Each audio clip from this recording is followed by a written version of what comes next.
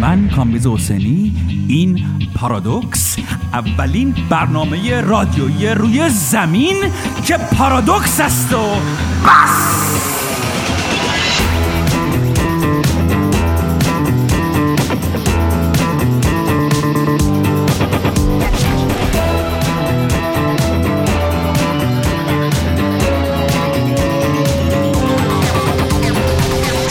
همه چی خوبه، همه چی رو برای اصل حالت خوب که نمیتونه باشه. البته انقدر که این روزگار اینو میگیری اون ول میشه، اونو میگیری این میره. هفته گذشته ما در کمال ناباوری ملت هفته خوبی داشتم. من برای من هفته خوبی بود با تمام داستان ها، پس لرزای اسباب کشی خونم و اسکار و اینا. ولی پارادوکس در اومد، زایدیم، کم کم داره راه میفته. ولی خب وقتی قدم اول برداشته میشه یه آسایش خاطر نسبی هست که یه دفعه همیشه مثل یه آب ولرم میریزه. من بعضی موقع از خودم سوال میکنم. سوالی که هفته پیش ذهن من رو به خودش مشغول کرده بود این بود که آقا بعضی که پارادوکس اینا در اومد اینا که چرا من میخوام همه به من بخندن. بعد فکر کنم آقا چرا که نه؟ مگه خنده کسی رو کشته تا حالا؟ این که میگن خنده مردم، آقا این اشتباه تاریخی ماست، چون خنده کسی رو نمیکشه، نکشته، اصلا کسی از خنده نمرده. این یه دروغه که به شما گفتن اونی که میکشه خنده نیست، عشقه. بمون بابا، بمون یکم کنارم که افتادم از پا، بخند یکم به حالم تا که بیاد سر جا، ببین که روزگارم شده رنگ چشما، بیا به حال زارم بخند تا بشم شاد، به دلغکت بخند عزیزم، کنارم بمان، بذار به هم بخندی بسم تا پام، اگه نمیشه باشم یه همدم برات، به هم بخند تا بشم یه شوخی سر راه. استاد گرامی حضرت قرائتی دامد افاضاتو میفرماید بنده اگر بتونم بخندونم ایران مال منه. شما اگر بتونید چیکار بکنید ایران مال شماست. بنده اگر بتونم بخندونم ایران مال منه. نتیجه میگیریم که ما که میخوایم بخندونیم میخوایم که ایران مال ما باشه. البته بکشیست، فقط ما نمیخوایم که ایران مال باب. قرائتی که خودش ایده‌اش داده حتما میخواد که ایران مال خودش باشه، ولی روحانی هم هفته پیش به این بکش اضافه شد. امید، نشاط، نشاط. ما باید نشاط داشته باشیم.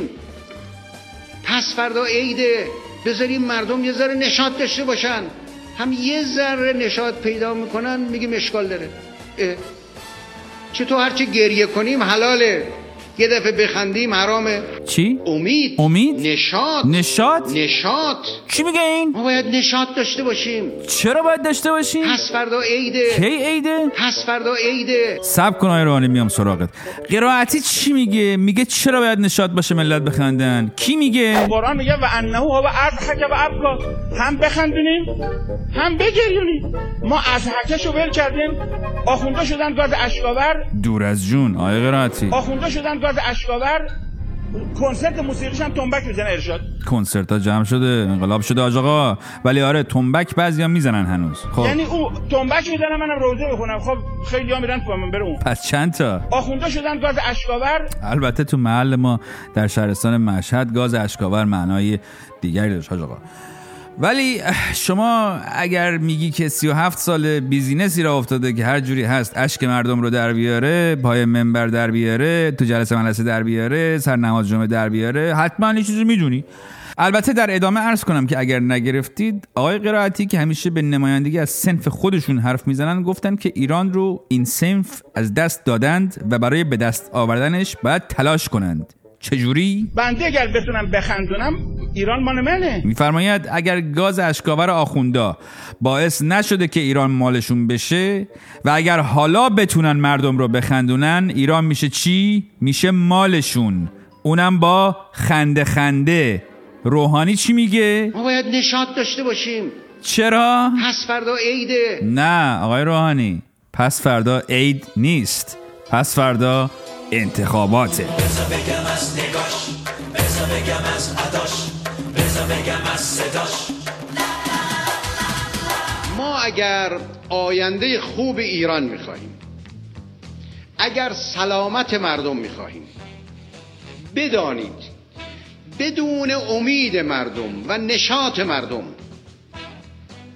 نه آینده خوب رقم زده خواهد شد، نه سلامت مردم تأمین میشه. در واقع سوال اصلی اینه که مردم رو بخندونیم، بذاریم مردم نشاط داشته باشن چون برای خودشون خوبه، برای سلامتیشون خوبه، یا نشاط داشته باشن بخندونیمشون چون میخوایم که خنده خنده صاحب مملکت بشیم.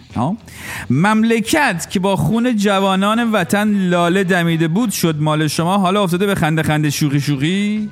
شما که حتی آقای روحانی ایده ای نداری حسن آقا برای نشاط و فلان اینا، حرفشو میزنی، همش داری، راهکاری عملی نداری. میدونی کی برنامه داره؟ نقشه عملی میدونی کی داره؟ کی میدونی ایده داره؟ کی؟ آقای قرائتی. نقشهش چیه؟ مثلا ما هنوز سایت خنده، آقا بسیج یه سایت خنده دوستونه، یه خواهش می‌کنم این انجام بدید. به هر بسیجی میگید یه خاطر شیرین، هر بسیجی یه خاطر شیرین بگه، میبینی شما به اندازه یه لغتنامه ده خدا خاطره داریم. هر بسیجی یه جوک حکیمانه. خاطره شیرین برای اونا البته هنوز جاش درد میکنه، هیدر رو درد و مصیبت، ولی وسط دعوای مردم رو بخندونیم و نشاط بدیم و اینا شما فکر کن بسیجی ها سایت جوک بزنن ملت. حالا مملکت یک جوری شده که روحانی و قرائتی یه جور فکر میکنن، جفتشون نشاط و خنده میخوان برای ملت برای ادامه داستانشون.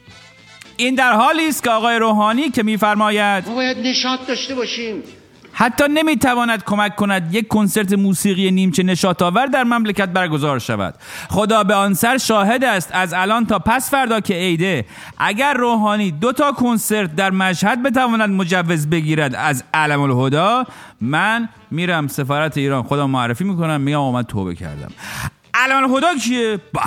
آقا رو بفرم بذار. کنسرت تنها موسیقی نیست، کنسرت حاشیه‌ای دارد و حاشیه‌اش ابتذال آفرینه، حاشیه‌اش ابتذاله.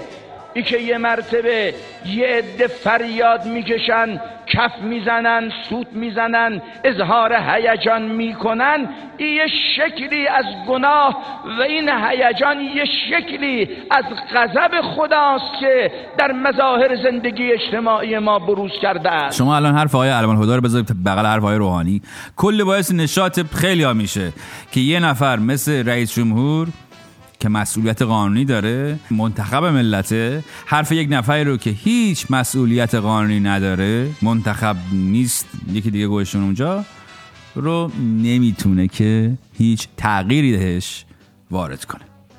البته آقای روحانی هم که فقط به حرف زدن اکتفا میکنه، مشکلاتی داره که کلن نشاط رو از خود ایشون و کابینش و همفکرانشون میگیره. صدای آقای حسن عباسی رو پخش میکنه. حکومت عدل علوی یک امتحان سختی برای قوه قضاییه هست، باید یک بار برای همیشه بزنه تو دهن رئیس جمهوری که حرمت حقوقدانی رو رعایت نمیکنه، حرمت لباس روحانیت رو رعایت نمیکنه، به شهروند خودش میگه بزدل، به شهروند خودش میگه برو به جهنم.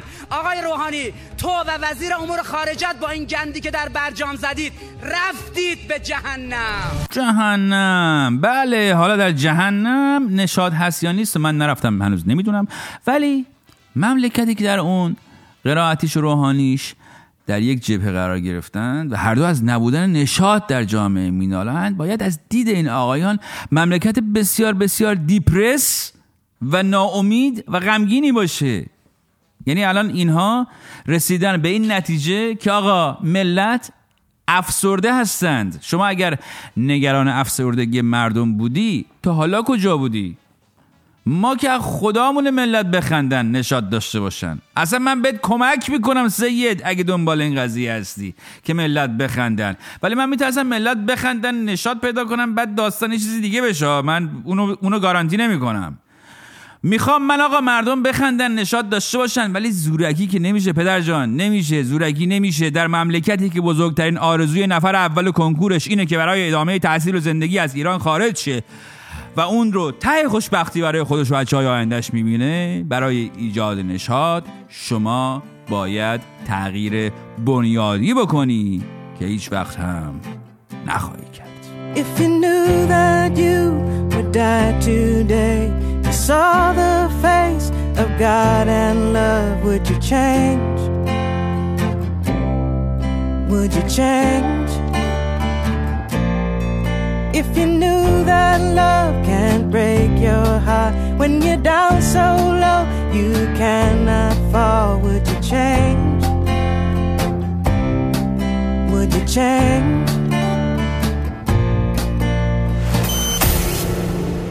مهمان این هفته شما با کمال احترام آقای فیروز نادری، مدیر کل اسبق اکتشافات منظومه شمسی ناسا. آقای نادری اسکار گرفتین بردین خونه؟ دلم میخواست ولی نه. چرا؟ باید آخر شب پسش میدادیم که اسم آقای فرهادی رو روش بنویسن برگشت به اکادمی. چجوری حالا میبرنش ایران؟ من آشنا دارم داره میره ایران، میخوایم بدیم بهش ببره. نمیدونم چجوری میخوام، سعی کردم بذارم تو جیبم بیارمش خونه، متاسفانه نشد.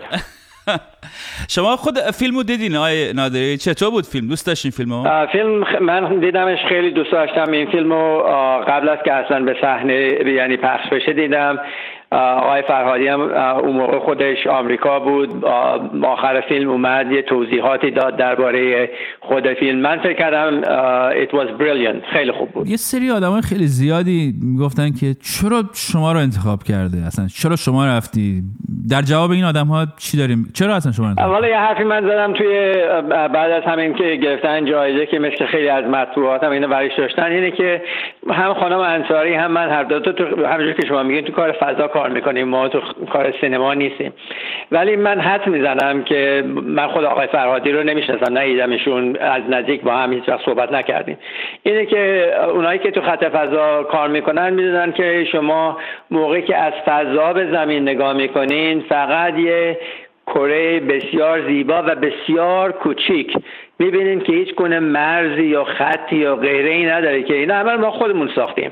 آدم‌ها ساختن بیشتر که تفاوت‌هاشون رو نسبت به هم دیگه نشون بدن، ولی از واقعی که نگاه می‌کنین هیچ کدوم از اینا وجود نداره. من حدس میزنم که شاید انتخاب خانم انصاری من به خاطر این دید از کره زمین باشه. آقای نادری دعوا شد روی شبکه اجتماعی راجع به اینکه جایزه سیاسی بود یا نه. نظر شما چیه؟ دعوا شده دیگه. این که آخه خودش هم نیامده بود، بعد یه بیانیه هم داد که سیاسی بود. این شایعه رو بیشتر روش تاکید کرد. به نظر شما این داستان که سیاسی شد درست بود؟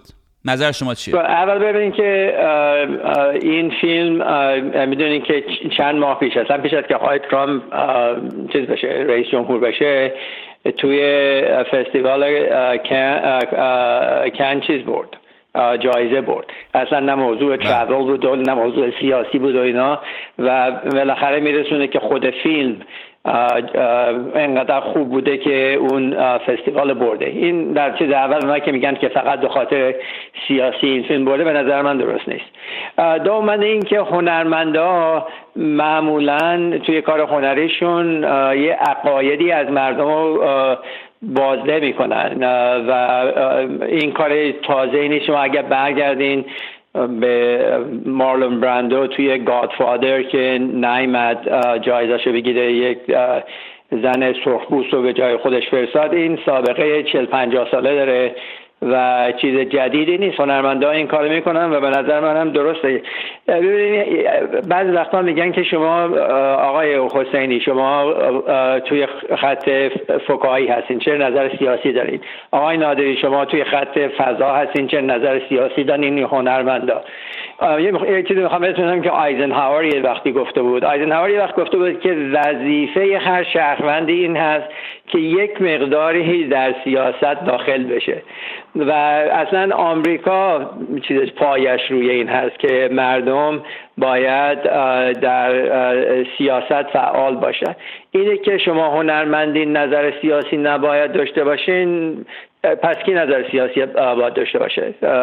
اگر که تمام مردم به یک صورتی یک کار دیگه میکنن و اگر قرار باشه فقط سیاست مدارا نظر سیاسی داشته باشن که اوضاعمون خیلی خراب میشه. آقای نادری شما رو من از زمانی که شناختم یکی از منتقدان سرسخت جمهوری اسلامی بودید در سالهایی که من شما رو شناختم. قسمت عمده‌ای از سیاست جمهوری اسلامی رو شما ازش انتقاد کردید. فارغ از اتفاقات اخیر، مهمترین مشکلی که الان با نظام جمهوری اسلامی دارید و فکر میکنید اگر مرتفع بشه به نفع بشریت چیه؟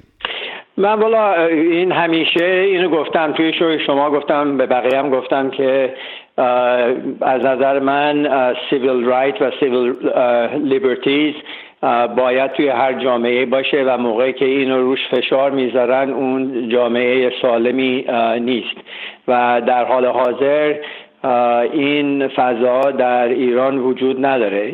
بنابراین بزرگترین اشکال من با وضع فعلی ایران همین هست، این فشارهایی که روی مردم میذارن و آزادی‌هایی که ازشون سلب میکنن، چه از مطبوعات چه از حجاب خانم‌ها و غیره و غیره. من این چیزی نیست که با روحیه من سازگار باشه. آقای نادری، اون لحظه‌ای از زندگی که تمام امیدهاتون ناامید شده و خوردین زمین و دیگه همه چیز سیاه و تاریک و اینهاست، چه چیزی شما رو برمیگردونه دوباره به زندگی و از شکست تلاش میکنه که یه پیروزی یا یه حرکت دوباره بسازه؟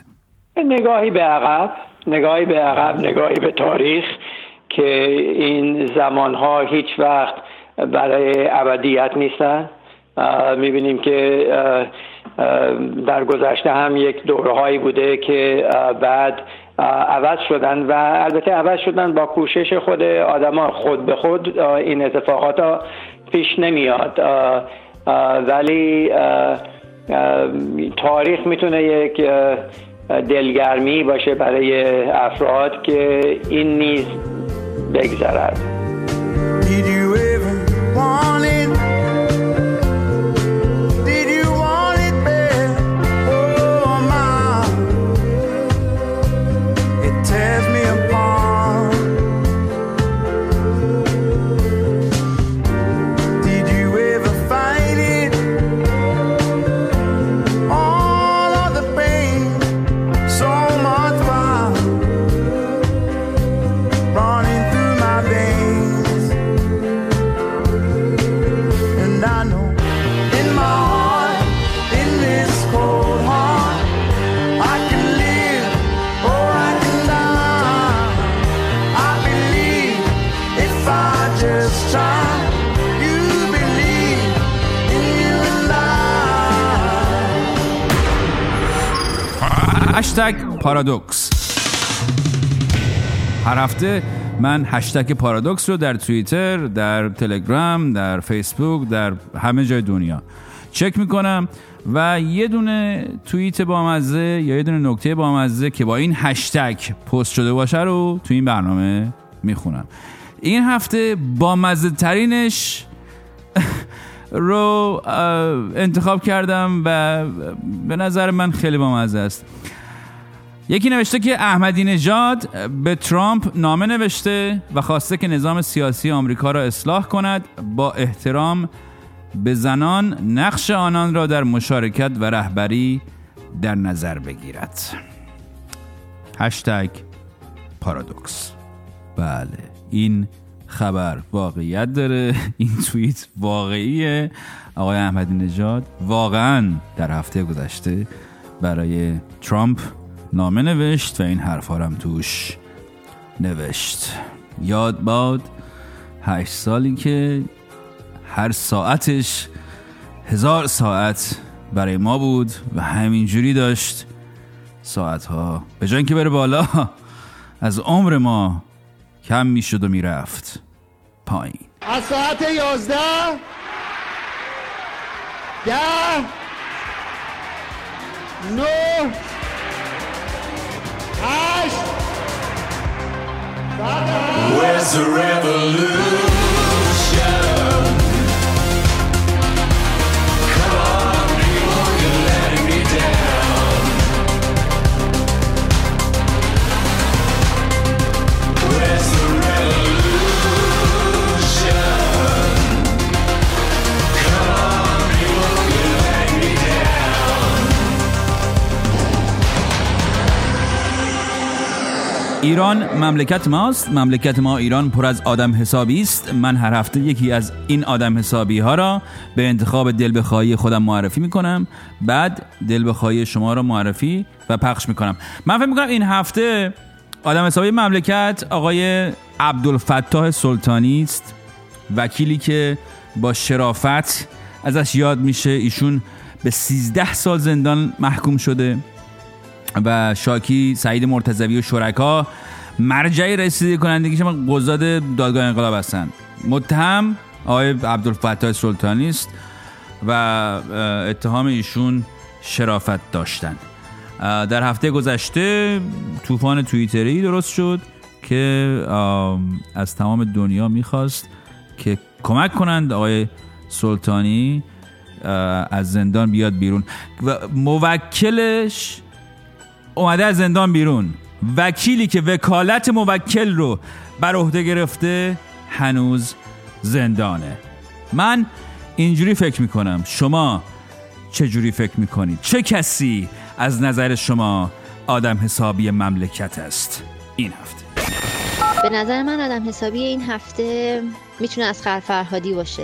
پیشنهاد بنده جناب آقای اصغر فرهادی. اصغر فرهادی هستش. به نظر من کسی غیر از آقای اصغر فرهادی نمیتونه. فقط اصغر فرهادیه. اصغر فرهادی. اصغر فرهادی. آدم حسابی یعنی اصغر فرهادی. اصلا شنیدن اسم این آدم همینجوری به آدم روحیه میده، خیلی حال میده.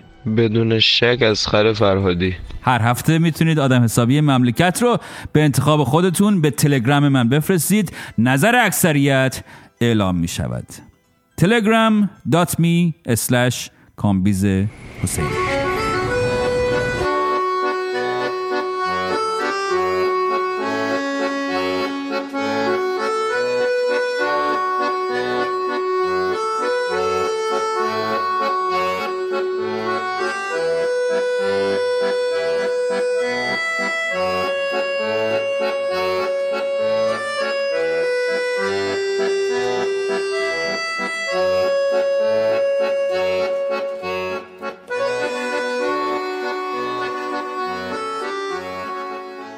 آقا من یه چیزی راجع به این دعوای اسکار بگم و پرونده شو دیگه اینجا ببندیم و بره پی کارش.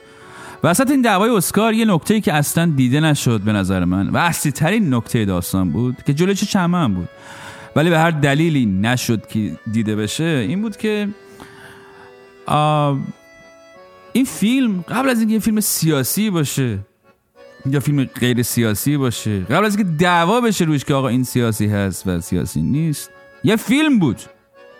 و اون که این فیلم قبل از اینکه تبدیل به یک ابزار سیاسی برای زدن این جناح و اون جناح بشه، یک اثر هنری بود، یک اثر هنری هست. من فکر میکنم به راحتی هنرمند این فیلم، کسی که این فیلم رو ساخته، اصغر فرهادی، نایده گرفته شد وسط این دعوا.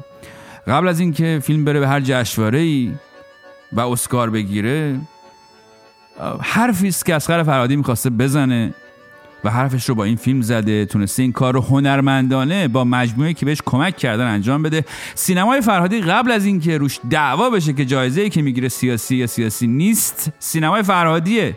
فرهادی قبل از این که برنده اسکار باشه یک هنرمند ایرانی است، هنرمندی که تونسته دردهای خودش رو، دردهای اجتماعی خودش رو چنان به تصویر بکشه که این گونه دنیا رو به تحسین واداره. هیچ هنرمندی نمیخواد که کارش مورد سوء استفاده سیاسی قرار بگیره و من مطمئنم که آقای فرهادی هم از این زمینه مستثنا نیستش. اصغر فرهادی قبل از سیاست و سیاسی بودن هنرمنده، فیلمنامه نویس خوبیه، کارگردان خوبیه، بازیگراش روان و خوب بازی میکنن، شهاب حسینی و ترانه علیدوستی تو این فیلم ترکوندن. چیزی که وسط این دعوا اصلا در موردش صحبت نشده بود این بود: فروشنده هیچ وقت نمیخواست وسط دعوای سیاسی ما قرار بگیره و پیش از همه اینها یک اثر هنری تحسین شده است.